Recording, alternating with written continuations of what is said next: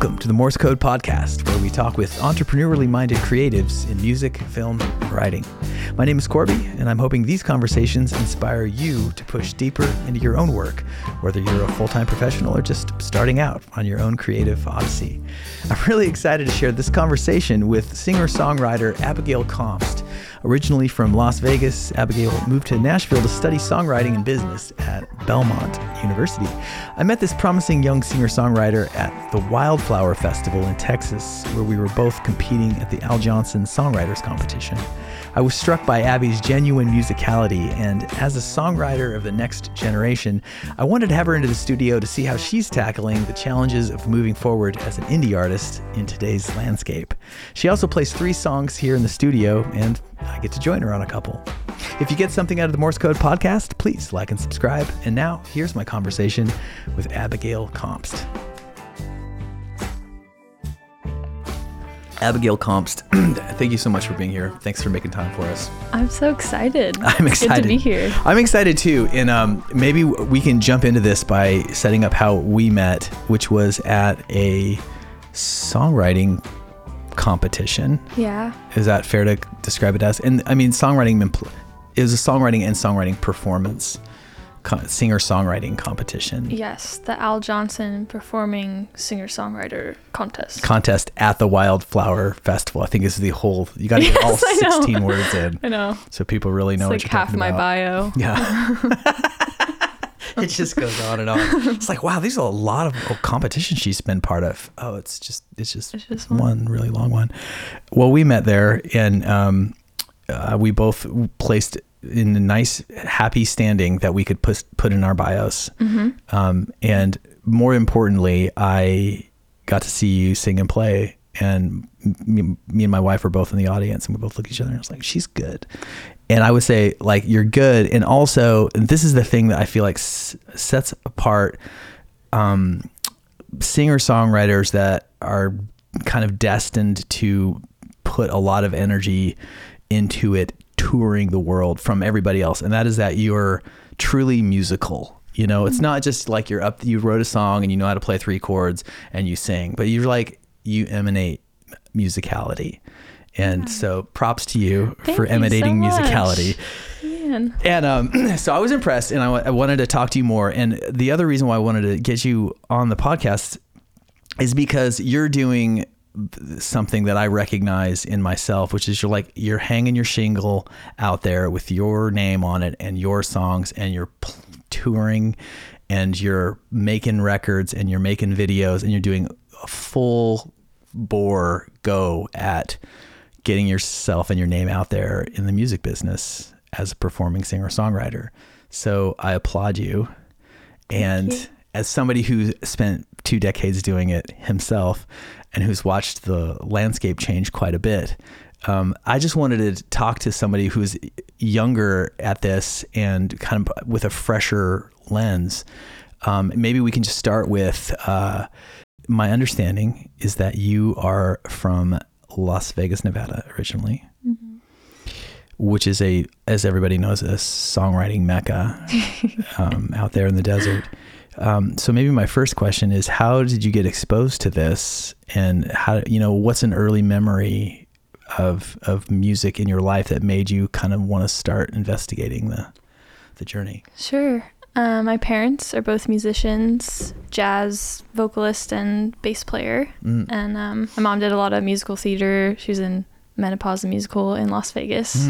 So I have many examples, early memories of family Christmas concerts. And my brother and I were both put in piano lessons when we were little. And from there, I picked up a guitar and never looked back. Mm-hmm. And there's a performing arts high school, Las Vegas Academy, where I studied classical guitar, and that was kind of, so it consumed my whole life, just like hours of practicing. And that's kind of when I realized that there's nothing else I could do besides music, because I had no other skill set.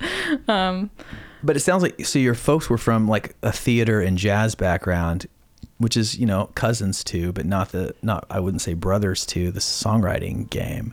And so what was it about songwriting that made you kind of want to start doing that? It just happened as therapy as a teenager going through high school. Like, I'd always been a big lover of English class and short stories and writing, and then to have that guitar love come in as well, it just manifested without giving too much thought to it. Yeah. I think that there's a quite an overlap between English majors and guitar aficionados, and that in the Venn diagram of that is the singer-songwriter. Totally. Yeah. And I think overall I'm a aware nerd. I loved school, and so when I was leaving, my parents had one rule, and it was you have to leave Vegas when you graduate high school. So I went to leave this place. Yeah, and it was good. I love Vegas for surprising reasons. You know, it's the landscape there is just gorgeous. Yeah, and there's a lot more to that town than gambling and showgirls. And what's something that people don't know about life and growing up in Las Vegas that they might should? You're 20 minutes from Red Rock Canyon, and it's just gorgeous hiking, free. So you spend a lot of time outdoors and stuff. That I can relate to that, which is that I grew up in southern Idaho in a small town. And it's not Red Rock's gorgeous Vegas, but there's a big river that was just to the north of my town called the Snake River. And there's a huge canyon right there in Twin Falls. In fact, that's where Evel Knievel tried to jump the canyon in the 70s. Maybe you heard of that. That was like a mile from my house. But I spent so much time outside as a kid. I had a very camping, intensive bike riding, swimming in ditches. We call them coulees in southern Idaho there. Cool. But it's made such an impression on me growing up. It still is with me. It makes me long for going back west because of that my connection to the land. Yeah. So it sounds like that was informed you in a similar way. Totally. And Nashville is a different kind of beautiful. Like, we have rolling hills here. Yeah. But there's something about being in a valley and you look around and there's just massive mountains around you. Yes. And it's so, there's not trees like there are here. So you can see a long ways. That was the first thing when I first came to town. I was like, wow, you can never look over the trees. I'm still not really over it 20 years later. But anyway, you moved here nonetheless. And you moved here to go to college. Is that right? Yeah. I went to Belmont University. So I have a bachelor's degree in songwriting and a minor in music business. Wow. So you were born to do it and you're schooled to do it. And now you have to do it. Yeah, I want to. Else? I mean, what else are you good for? Right. I mean, and that was, when did you graduate? 2022. Okay. So you're just you're right out of the gate doing this. A little bit. Amazing. Yeah. And you're already getting attention with your songs on the songwriting circuit because those contests are pretty competitive, right? 500 people usually. Let me rephrase this. You were a finalist at the Rocky Mountain Folks Fest contest. One of the 10 finalists, is that? Yeah, I don't know. Folks Fest is different than the Rocky Mountain songwriting contest. One is in Colorado and is with Telluride people, bluegrass. Planet Bluegrass. Yeah. And then the Rocky Mountain one is they do Whitefish Songwriter Festival and Red Lodge and okay. So, yeah. So, okay, that's a different one than I'm thinking, but I actually kind of did want to play that one this year, and my feelings are hurt that they didn't invite me. Guys, gotta get Korby in there. But I have, mostly because I have a connection to Montana and Red Lodge and that area. And it's another, it's just beautiful out west. Yes. Okay. We've already covered that topic well enough. So, my point being that if you're getting invited to these, finalists and getting your name out there, you're doing really great early on. And many people never get, that far along in terms of the recognition of their songs. So that's awesome. And it bodes well. Thank you. And let's see. Let's get into some of the promo side of this game. Like, you told me a sad story right before we started taping. Yeah. So underneath this shirt is an elbow brace, because I was out this morning at Peeler Park, which is a beautiful park to walk and maybe not roller skate through, as I was doing. And I was making content for a little song I put out called Rollerblade Boy. Mm-hmm. And I took a pretty nice spill right on my elbow, my guitar playing elbow. Great. And I'm suffering the consequences. Well, hopefully not too much, so we can actually hear you play and maybe play a little bit together. But well, that sucks. Just let me get that out there. And was the camera rolling when you fell? It was. I have a very nice boyfriend that turned the camera away when I was like catching air. I would say that's the wrong time to turn the camera away. I know. He's a very grounding presence when it comes to making content and just life in general. So it is on brand for him to, do that, not capture that moment. And I think ultimately that is a good thing. Nice. No, I think that will serve you well in the long run for sure. But so this is a nice way to get into, it's not enough anymore to make a wonderful song and sing it yourself and raise the money to hire the producer to make the studio version. You're not trying to get signed to a record label. Like, maybe you are, but that's not a thing that happens. It's not really the first goal anymore. It's like, I need to build an audience. I need to have music and a brand that's compelling before I can even put that on the goal sheet. I get it. Now more than ever. And so you're your own label and you're your own marketing firm. And so this piece of content that for which you paid a dear price this morning was in service of a song that you recorded. And I don't think it was even like for an official video per se. It's just some content to put up on your phone to put in front of the song that you're putting underneath it. Yeah. Is that right? Yeah. And that's a lifestyle, right? Mm-hmm. That was Thursday. Yeah. A Thursday in November, you went and did this. And how do you manage to persevere this kind of impossible schedule of self-promotion and keep your mental sanity and your creative juices flowing? I think I'm in a current season of just creating what sounds really fun to me. Yesterday, I shot a video of me making like dinosaur nuggets from scratch for a song called Dinosaur Bones. And it's really like silly, borderline doesn't make sense. And that is just what brought me joy that day. And my hope is that if I can chase down ideas like that I will find my people who also think that is so dorky and funny. And also, this is a cool song playing behind it. Mm-hmm. I get that. And I think another reason 3 why you're here is because I get it.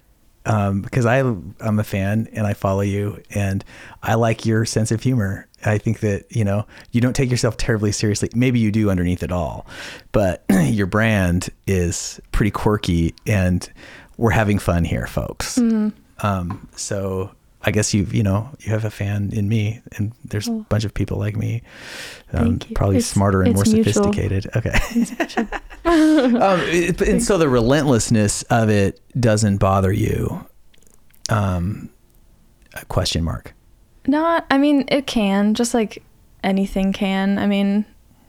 I burn out. I put too much on my plate and serve the consequences. But I think there is just something in me right now is like able to push past that. And I certainly have days where like I don't feed the beast. I don't feel creative. I don't make a piece of content, but I'm still thinking about it and stressing about it. So I guess the way that I make peace with it is an analogy I've used in the past is like, if you're in the medical field and a new piece of technology comes along to serve what you do in the medical field, like you're going to study up and learn how to use that to do your job better. And that is just what this social media beast is in our world. Mm-hmm. And I think I have a lower tolerance for like people complaining about that, because it is just the landscape that we're in now. That's the job. Yeah. So find another job if you don't like it. Yeah. Yeah.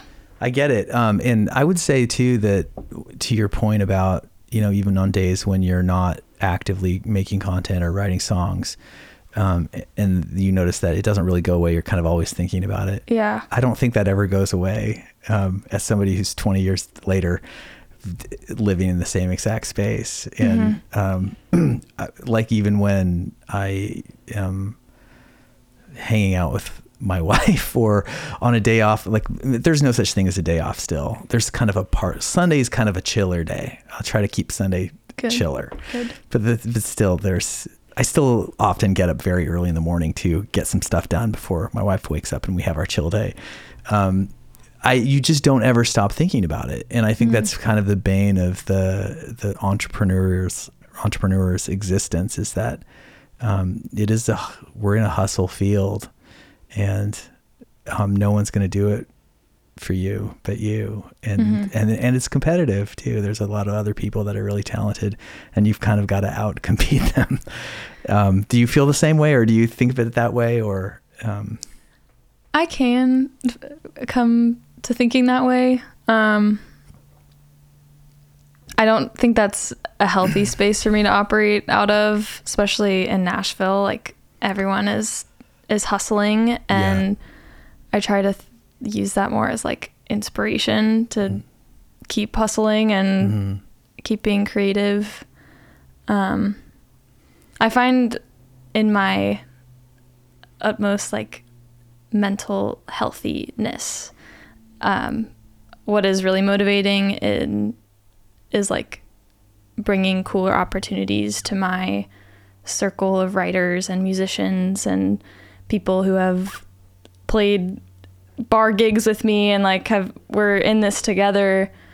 Like I just want to put out content to like have a bigger audience going, so that maybe next time I take my musician friends on tour, like we're playing a cooler room, or like we're getting more money. And I think that community aspect and like building something, like I can't put that all on my artistry and my songwriting. Like it has to be, okay, who are the people around me? Like who are my co-writers on this song that I want to like have 1 million streams? How can I build up our world, Yeah. Our, not mine. Yeah. Yeah. I get that. That makes a lot of sense. And it's a good thing for me to hear, living in town for as long as I have. It is hard to not feel a little intimidated. And you see people, especially I've been here a long time, so I've seen some people turn into superstars that were just my friends. And that it is great. I noticed that one of the reasons for this Morse Code podcast is because it's hopefully we're working hard to make it go, and putting out a new episode every week, but it's a kind of a cool opportunity to shine a light on a lot of different people that I admire in town, and also serve my kind of desire to get to know better said people. So like we might not go get coffee because we're both busy. Maybe we should, but this is us I'm drinking coffee right now. Yeah. And so we can kind of talk and get to know each other a little better, and also I don't know, share some of what you do that's I think is great with whoever's listening. You listening right now, click on Abigail's link in the comments below. Okay. Cool. I have a link. You do now. Okay. You finally made it. You have a link. Any link? Well, there's a little bit of music here in this podcast, and so maybe do you want to set up the first song? like how you came to write it, who you wrote it with? Sure. Think of which song that is. That's the first test. Right. I guess we were talking about Dinosaur Bones earlier. Yes, we were. This is a song I wrote with Jackson Emmer, who's a dear collaborator and an amazing songwriter himself. Go check out his music. And it's a very existential song about existentialism and dinosaur bones. And there is a dorky music video, a stop motion film that I made to go along with it. And if you're watching this on YouTube, or you can check out the morsecodepodcast.com, and the link will be right there to Dinosaur Bones. Let's hear it.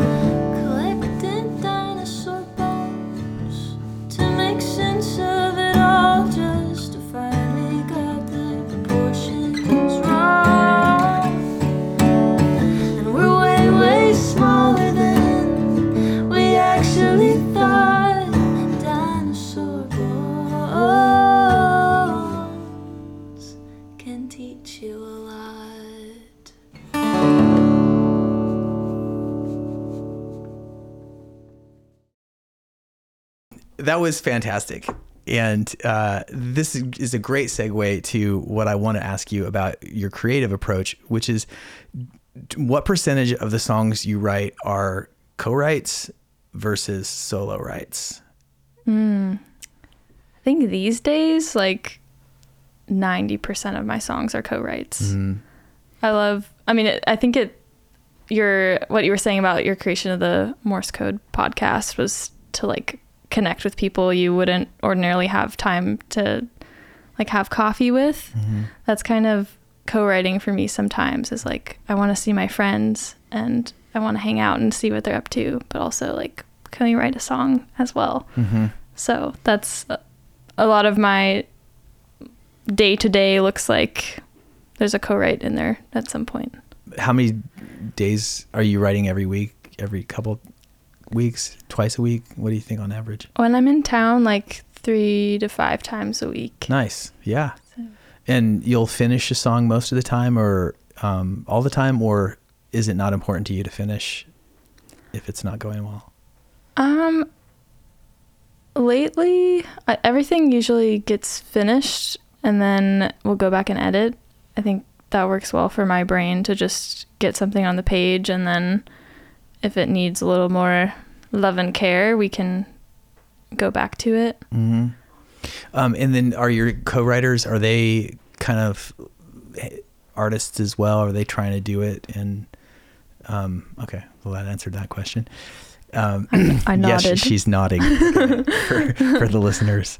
I've, as somebody who is not from here, who moved here, I never really co-wrote a song. Even I had made several records. I lived in Seattle. I went to college out there, cool. And never co-wrote a one until I moved here. And it's just kind of in the water here. It's so cultural that it is a big part of the reason. It's a social component. It's a great way to meet creative people and to kind of test your, I don't know, just see what you can come up with. I find it very scary to write a song, whether I'm writing it by myself or with someone. Do you have any trepidation around the creative process, or are you kind of handle it so freely? It seems like you're pretty gentle and it's a playful thing, or I don't know, is there a fear component to it that you overcome? The best thing I ever heard about creativity, I think this was at Belmont. I wish I remembered who passed it along, but it's a Greek philosophy of the genius in the walls. Have you heard of that? No, break it down. It's like this idea that your ideas are not your own, and all you can do is show up and listen. And if the genius is in the walls, you can catch it and you can write it down. And if it's not in the walls, you still showed up to work and you still wrote something down. Maybe it was, half-assed genius showed up today and you got your song. And so the genius's fault, not your own. Yeah. Not your responsibility to generate the song. Yeah. It's just your vessel, here to catch it. That's really encouraging. And I have a connection to that analogy, which is that when I was younger, I did a bunch of hitchhiking and had some wacky adventures. And one of those was visiting a snake handling church in West Virginia. Whoa. And I got really in with the community and hung out with them. And that's another story. But for this story, there was a component to this church and the church service that was like, it was basically a dead show. It was jam band music, except largely sober. They were drinking strychnine, allegedly. Something clear in the glasses that was making them wince. Who knows what that could have been? And they were handling poisonous snakes for Jesus. All crazy. But there was a guitar player in the band and he was throwing it down. I mean, he was really good, and he was just, but he was very, this is Appalachia, deep Appalachia. He was very much of the town and of those folks. And his name was Booty. And afterwards I was like, man, Booty, you're great at that thing. How did you learn some people? What are your influences? And he's like, influences? Man, I don't know anything about no influences. It's just like God shows me some stuff. And I was like, wow. Yeah. I mean, that's as good an answer as any. I've thought about that a lot ever since, of just like, yeah, because what's really going on when we're sitting there trying to make a song? I think about, for myself, I'm like, it's a mysterious thing every single time. I don't exactly know what's going on. It's not me writing a song. It's like you said, it's the genius in the walls. Yeah. You can talk about influences, and I guess there certainly are those things, but in the act of actually making the thing, it's something else. But I said the word influences, and that makes me want to know, in that sphere, do you have people that you admire in this space? Yeah. That inspire you? I mean, I love listening to new music. I love listening to my fellow Nashville friends when they put out music. And I think anything you listen to will influence you if you're a musician. But my go-tos, like I was a big Ed Sheeran girl back in the day. Yeah. Panic at the Disco. They have some roots in Vegas. So I think that was kind of why I got into them. thing. And they use like 4-syllable words in their songs. I always thought that was really cool. Like what's one? Not a word. They have a both. song called I Constantly Thank God for Esteban, and they never say that ever in the song. And so I just like the indie girl in me in like 7th grade was like, this is so cool. The long song title. Yeah. Just random. I guess it all comes back to kind of like this lightness around music that's just, that made me smile. And it's again, like not good. taking it too seriously. It's like music for fun. Yeah. It's very refreshing to hear this because singer-songwriters can sometimes be a little bit stodgy. I am one of them. Sure. And it is really important to remember that it's supposed to be fun. I actually try to put on a fun show because I've watched lots of great singer-songwriters play shows that if I hear, maybe they have a song that's just like, oh my God, that's so good. But if there are too many songs that are kind of similar and hover around the same thing, it's very difficult to enjoy the whole set all the way through. Sometimes I'm like, less is more, unless it changes up a lot. And it is also like fun for its own sake. There's an artist named Rachel Price. I don't know if you know her. Well, is she the Lake Street Dive Yeah, singer? Lake Street Dive. And she's a great example of a fun performer and artist. And Lake Street Dive is a fun band. And great songs and great talent, but also we're having a great time here. Yeah. I think some of it too is my songs are a lot darker and more serious that's not how I present myself on the surface. I think I'm much more like silly than my songs. So if I can provide some kind of comedic relief in between songs, I think that's important. It's clutch. No, especially like the darker the song, the funnier the banter needs to be, because you gotta make people feel okay. I played a Halloween show at the Mockingbird Theater, and I have the song about self-gaslighting, and I was like, nothing's scarier than a song about self-gaslighting. Here's something really, introspective. So how to ask this question in a graceful way, Korby, do your best. How do you make money playing music as starting out, and what do you anticipate to be the principal generator of income, and do you ever think about it? Maybe because you're so young, who cares? A little bit. I do think about it a lot. You do? I have a retail job that is actually ending in December. I work for an artist, and she's wanting to become an artist again. So it's a very bittersweet transition. She's following what she probably should be doing, her calling, but you're out of work. But I think it's also going to hopefully do a similar thing for me, where I can kind of take that leap and see what full-time music can look like. Because I have gigs in town, playing at the Listening Room tonight at 10 p.m. Awesome. If anyone wants to come out, it'll be well past. Who knows? Maybe by the time this airs, I will be playing there again. There. I'll try to line it up. Whoa, okay. It's possible. We'll talk. Okay, we'll talk. So like gigs, and then I do a bit of custom songwriting with a couple different companies, organizations. Like somebody pays, like they say, I want a song written for my wife for our anniversary, and nice. Yeah. I do that. This is relevant to the podcast. We're trying to talk about how artists make money.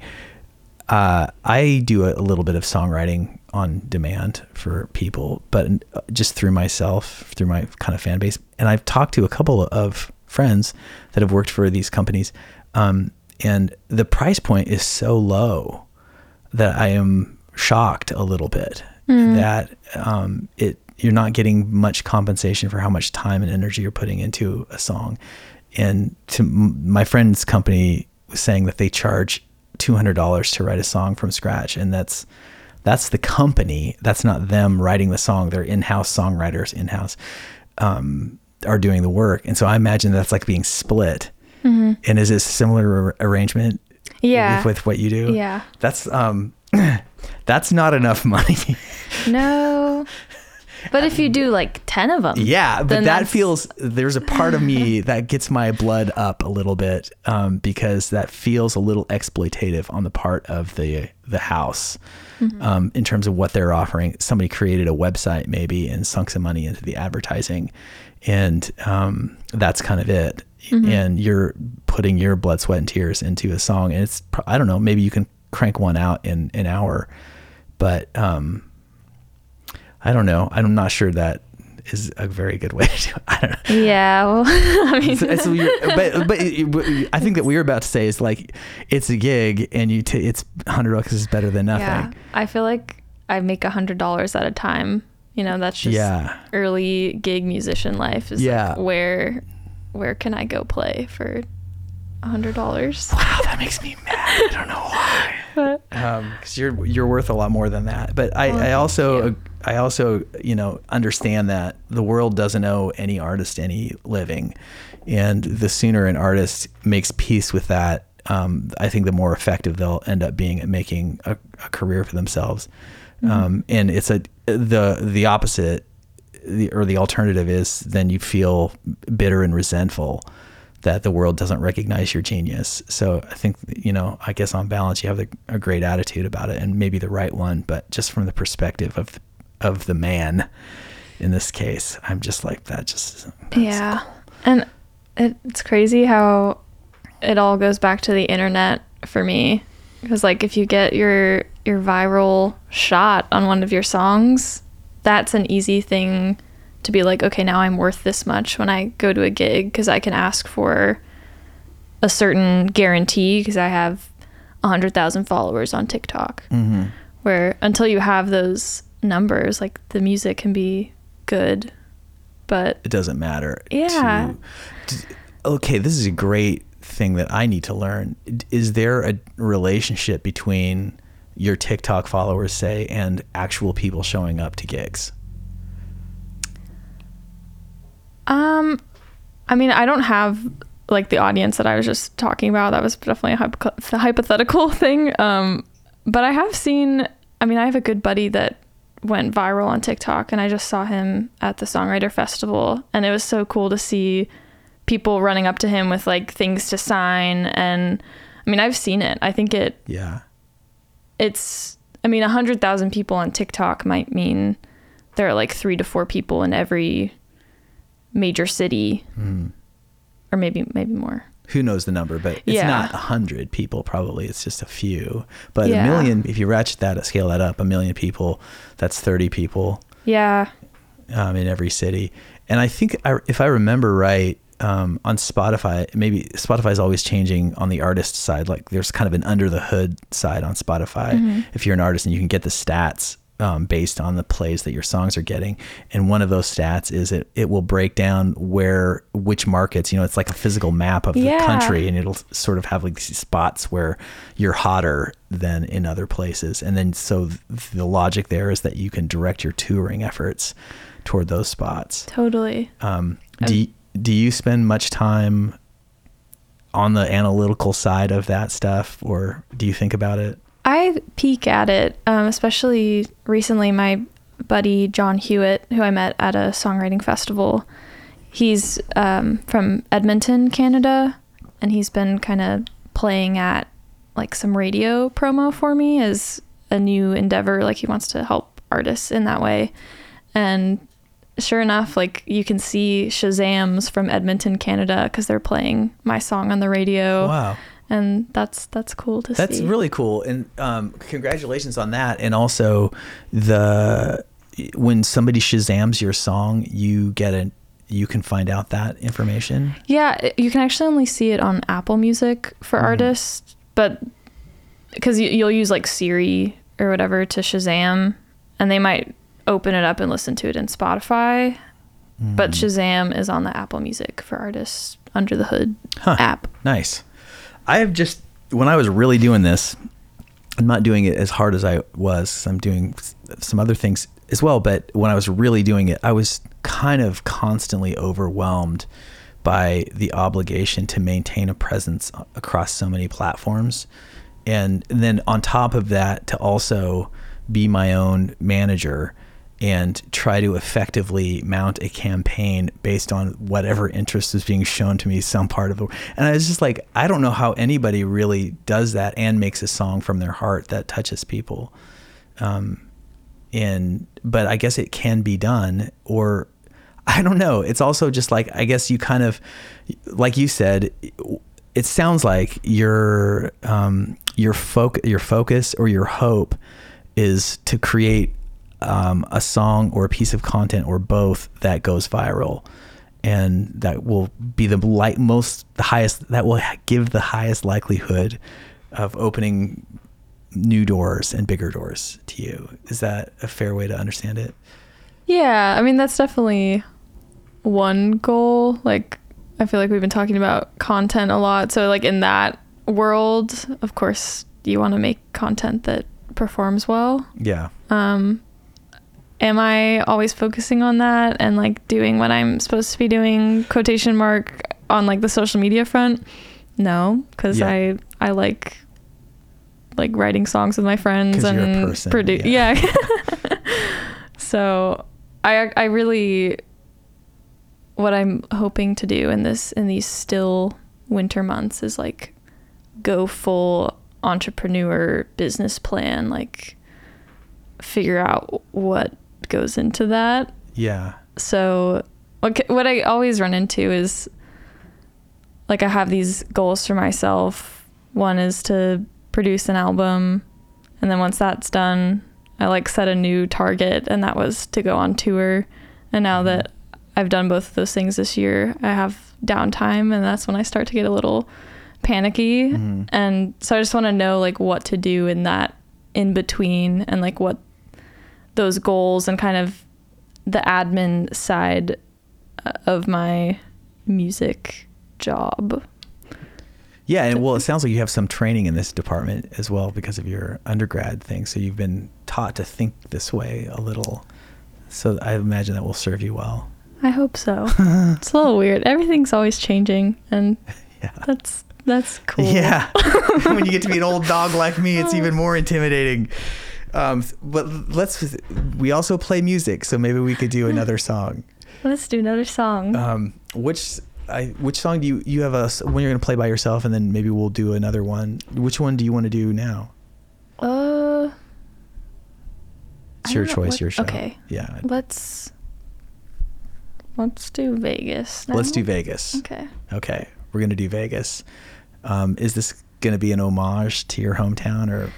It's an homage to my hometown and also the festival that we met. This was the song that I played at Wildflower, and you took second place. Yeah. Fantastic. I saw it right there in the bio. After Korby took first place, which well deserved. There was a bribe. All right, let's get in there. I can't wait.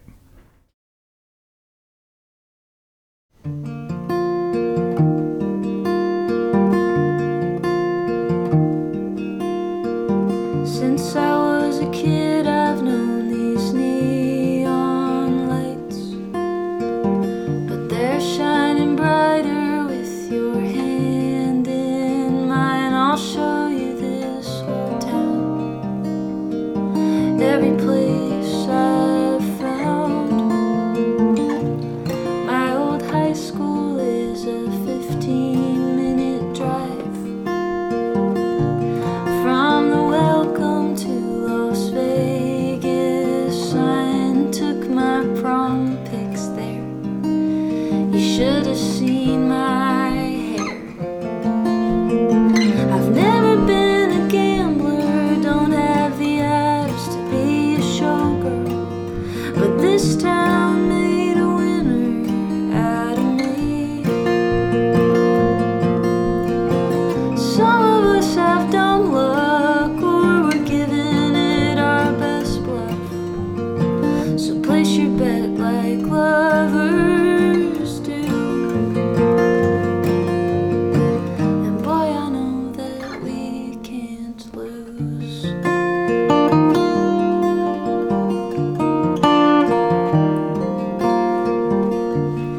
still see Elvis on the street corner. He's singing to set my soul on fire. So we drive out to count the stars and feel the canyon quiet. And being here in your arms, my dreams have never felt more alive. I've never been a gambler, don't have the abs to be a showgirl, but this town made a winner out of me. Some of us have dumb luck, or we're giving it our best bluff. So place your bet like lovers do. And boy, I know that we can't lose.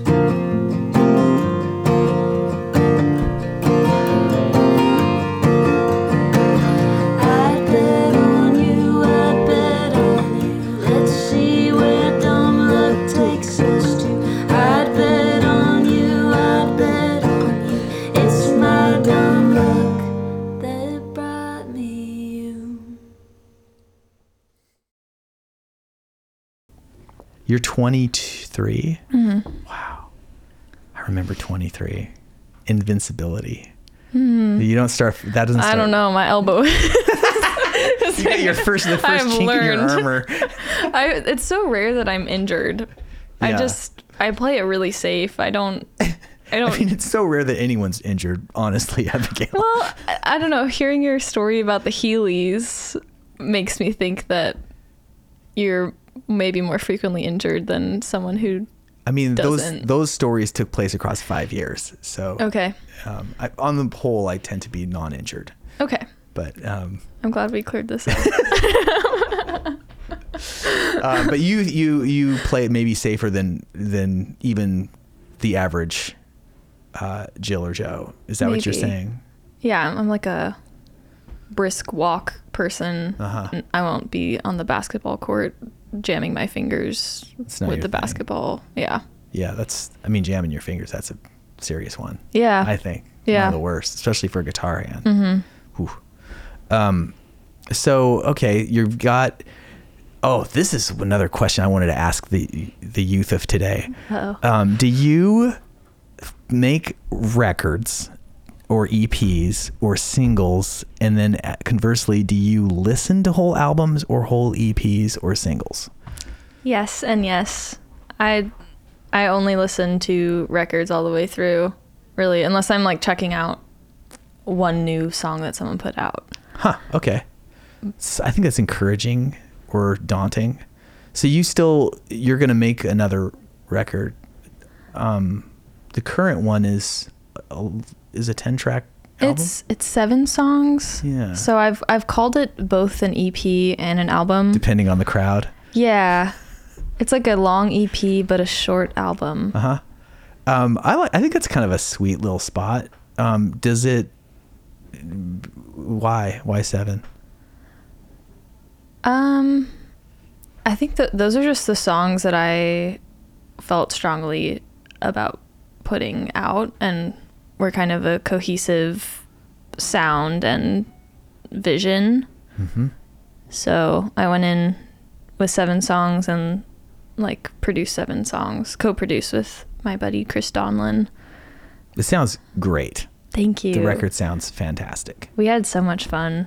It's just like home studio, all my best musician friends. Yeah. It feels very joyful. Well, and pretty sophisticated. I mean, it sounds great. Thank you. Was that like built kind of track, like overdubs track at a time? We did a day that was bass and drums, so laid the foundation to a couple dinky demos that I made that had guitar and scratch vocal. And then kind of like built an instrument at a time. So we'd have it's unfortunately it comes to like the money thing definitely set the schedule. So Sure. like hiring a piano player for one session that's a couple hours versus like hey, can you come back and track on this other song? So you're getting your money's worth for that one session. Yeah, like, let's track on 4 songs or whatever. And also like time too. Yeah. If there's one thing that kind of guides me is like efficiency, and so that's how we did it that way. Do you kind of belabor, like when you get to the mix and everything, is it hard for you to finish, to sign off on a thing, or you're like, oh, this could be a little bit better, or this could be a little bit better? Do you struggle with that? I feel like I have in the past, but working with Chris, I trust him so much that when he was like, I think this is close to being done, I'm like, yeah. Mm-hmm. It's so valuable to have a collaborator that you can trust, especially like a producer, mixer. Yeah. I mean, I've definitely lost my brain in the mixing part of the process, because I feel like there's something is blocking the sound from like actually entering correctly. Like, I don't know if I'm getting the right information in my head. It's like from listening so much to a song. Yeah, I think that's if everybody gets a little tunnel vision. All of a sudden, it's like all you hear is the snare. Is the snare? Is the snare gone? I know. Yeah, that is crazy. And do you have some facility with like Pro Tools or Logic, or do you just sort of trust your circle or your collaborator to do that? I'm definitely comfortable in Logic and kind of know like the basics, EQ, compression, like there's way too much reverb on that. Mm-hmm. But Chris is definitely the main force in the processing side of things. Mm-hmm. But you can do it yourself, or like the technical side. It's not like you no familiarity with the. Yeah. And it seems like that's, I mean, a kind of a prerequisite anymore for anybody. I think so. I mean, Belmont definitely helped in that area. Gave you some skills. Yeah, some training. Well, let's have one more song, and maybe you can just play us out with this solo song. And do you want to set it up? Sure. Yeah, this is, well, first of all, thank you so much for having me. It's been a joy to hang out with you. Thank you for having me. I feel like I learned a lot, and you were very gracious to put up with me. I'm like, back in my day, we all sold the CDs out of our trunk and we liked it. What are you guys doing anyway? I still sell CDs out of my trunk. Oh, that's so comforting. Yeah. Well, I've got a couple that you can have for as parting gifts. Well, thank Tit you. for tat. Thank okay. you. No, thank you so much. I was going to thank you afterwards, but now that we're in the thanking part of the show, then I'll say thank you so much for giving me a little of your time and your music. This has been such a joy. And what is the track that you're most excited about that everyone needs to listen to on Spotify? I guess this next one that I'm going to play, it's a song very near and dear to my heart in the sense that it brought me back to like the therapeutic aspects of writing. I feel like in Nashville, we can grind and write and show up and, you know, whatever hits the page. But this was like therapy, and I wrote it with my dear friend Sarah Bears. So awesome. Grateful to this song. Can't wait to hear it. Thank you so much, Abigayle Kompst. Thank you, Korby.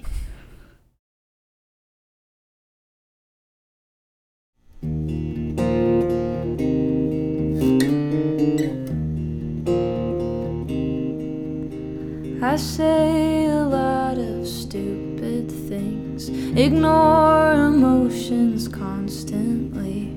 For someone who writes a lot of songs,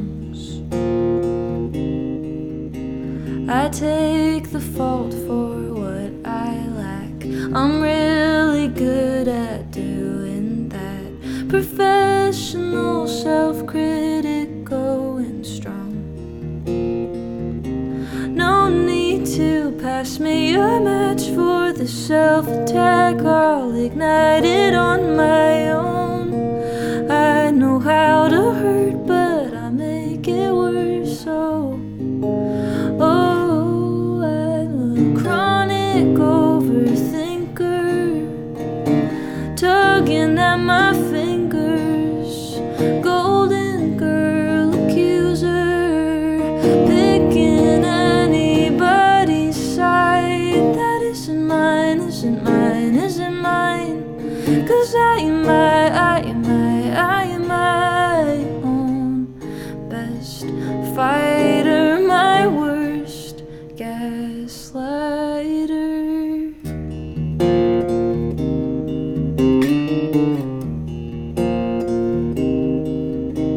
I know enough of what I'm worth. I don't take shit I don't deserve. So why the hell do I let it slide when it's coming from my mind? No need to pass me a match for this self-attack. I'll ignite it on my own. I know how to hurt, but I make it worse. I'm a chronic overthinker, tugging at my fingers, golden girl accuser, picking anybody's side that isn't mine, isn't mine, isn't mine. 'Cause I am my own best fighter, my worst gaslighter. Could've handled that better.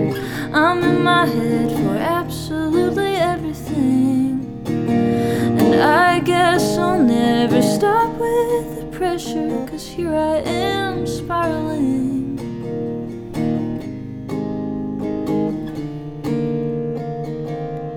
I'm a chronic overthinker, tugging at my fingers, golden girl accuser, picking anybody's side that isn't mine, isn't mine, isn't mine.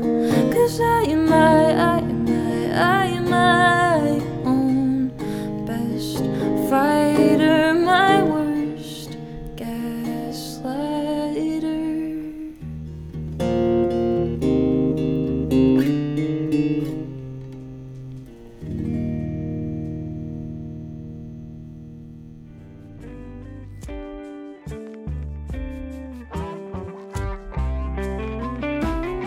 The Morse Code podcast is produced by Korby Lanker and Kyle Noctegal in East Nashville, Tennessee.